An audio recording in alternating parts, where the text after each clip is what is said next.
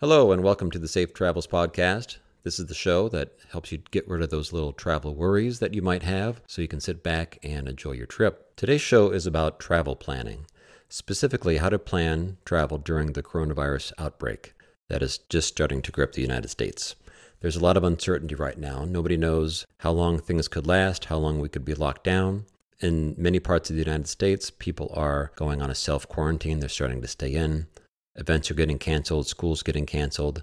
So everyone is hunkering down for this thing, which is very frustrating because at the same time, everyone wants to move on with their lives and plan trips.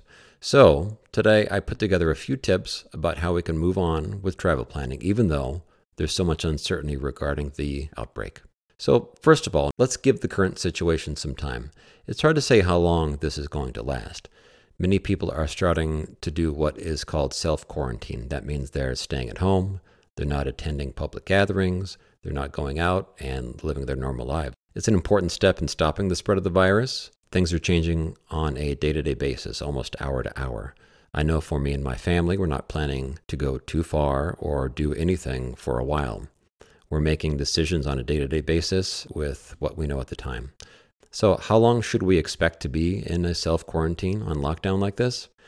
I'm planning on being on lockdown for at least a couple weeks with my family, not going far, essential trips out only, and avoiding any sort of contact with people. I think in that amount of time, we'll get a lot more data about what is happening with the virus, how it's spreading, how cases are being handled, and we'll be able to make better decisions about how we can move forward. The next thing that we can do is take advantage of free cancellation reservations. So think hotels here. A lot of hotels offer different rates. There's usually a low rate that will be non-cancelable, non-refundable, and oftentimes there's a high rate that lets you cancel that reservation and get a full refund. Usually the difference is about 10% between those two, but it can really vary. As we do start planning travel again after this winds down, I think it's worthwhile to book these rooms that can be canceled for a full refund. It costs a little bit more now, but it gives you the option of calling off the trip if things change. Next thing we can do is look for airlines with refundable tickets. Most airlines do offer a choice between a refundable and non-refundable ticket, something a lot of us tend to just skip over when we're purchasing because we look for the cheapest one, but it might be time to change that. Southwest, JetBlue, Delta, United, American, they all offer some version of this.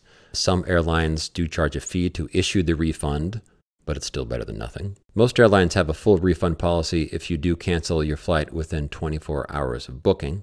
Southwest has the least expensive refundable tickets with no cancellation fees. So again, as we get back to planning some travel, it might make sense to spend a little bit more money now to have the option to cancel. The next thing we can do is think about trips that don't need a lot of reservations. So what does that mean? Well, think about all the things that you need reservations for. You have things like airline tickets, hotel reservations, cruise reservations. Those are situations where you put a little bit of money on the line and you count on the fact that you're going to take the trip. But once you take those things away, the trip gets a lot simpler, which also means that you would be able to cancel it without losing any money. So an example of this would be a road trip. You can set off in the car, load it up, hit the road, find motels as you go. You can consider renting an RV. You're basically driving around in a hotel room. You can stop wherever you like. Campground reservations are usually pretty easy to get unless you're in the really hot spots like Yosemite. But it gives you a lot of flexibility. You can do a lot of great travel without a lot of the plans made ahead of time. Next thing you can do, of course, is consider a staycation. This option requires very little planning. It's basically finding all those great things right in your own backyard, and you make a trip out of that. You probably don't need advanced reservations, and you can be very flexible in your plans. I know where I live, just outside of Boston, there are plenty of those places on my list that I'd love to see. They've been there for a while. We haven't done it, and it's a great opportunity to do so. Finally, if you want to get back to some trip planning, but you're nervous about cancellations, you can always buy travel insurance, but not just a regular plan. You can buy cancel for any reason insurance. We've talked about this before and how a standard travel insurance policy does not cover the coronavirus outbreak in terms of cancellation. However, there is a type of plan called cancel for any reason that would let you cancel the trip. With this policy, you can get up to 75% of your prepaid non-refundable trip cost back, and you just need to meet a few criteria when you purchase it. First, you do need to insure 100% of the trip cost. That would include all prepaid non-refundable expenses. Second, you need to buy it as early as possible, usually within 21 days of your first trip payment. That's called your initial trip deposit date. And third, you do need to cancel the trip at least 48 hours prior to departure. These policies do cost a little bit more, but it certainly gives you a lot of protection if you end up wanting to cancel your trip. There's something else to note about these policies. Since the coronavirus outbreak, they've become very, very popular, and some insurance companies are halting the sales of canceled for no reason insurance. I hope these tips have helped during these uncertain times. We're going to get through this and we'll get back to traveling, but it might take a little while. In the meantime, we can be smart about how we do start making plans.